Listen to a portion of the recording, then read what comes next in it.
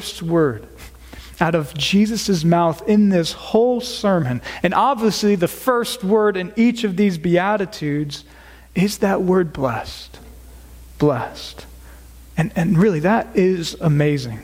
Because on that word, just so you know, this is the Greek word makarios, which in basic can be translated as blessed or approved or honored or happy.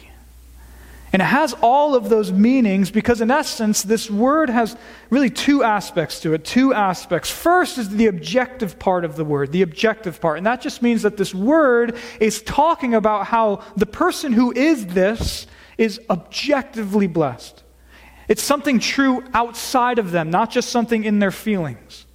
And in the Bible's context, the blessed person is the person who essentially is approved of by God, accepted by God. Or to say it most simply, the blessed person is essentially someone whom God looks on and smiles, which is amazing. They're blessed, they're honored, approved. And so that's the first aspect of this word. But then second, this word makarios can even be translated as happy because it also has a subjective aspect to it as well, a feelings aspect to it.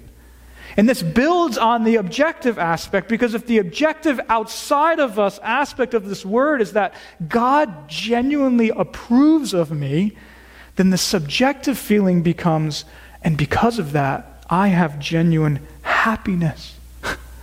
And the point is, that's the word that Jesus decides to use over and over. And for us, concerning these Beatitudes then, I think we really need to be careful to hear that word blessed that way. Because let's be honest, on its own, that word blessed can sort of just sound like nice sounding religious mumbo jumbo.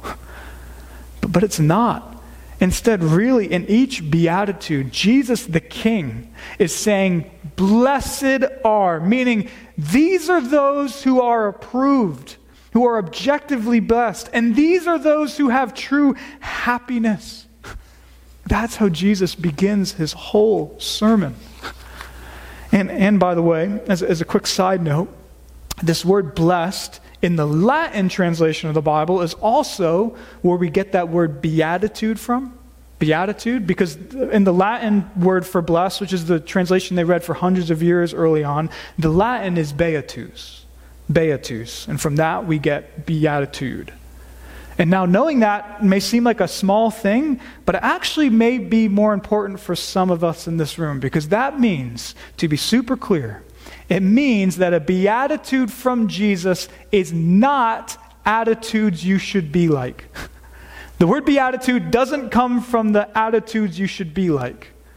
And maybe you've heard it that way, but that literally is just a coincidence and a pun in English. And I think that actually can be sort of misleading because that can make these sound mainly then about us.